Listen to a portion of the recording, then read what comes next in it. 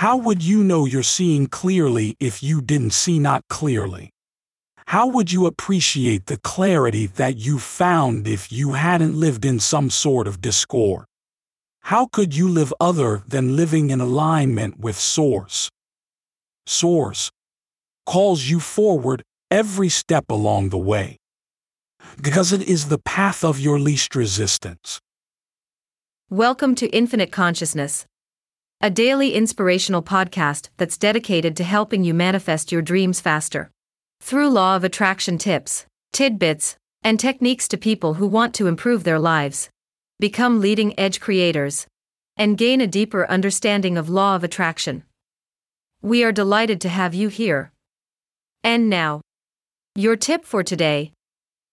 It is the desire that causes a significant amount of life force flowing through you because of the idea, goal, or the creation. It is the life force that is flowing through you that matters, not what is manifested. When the manifestation occurs, you will find that the power of this manifestation to draw life through you will be greatly diminished once it pops.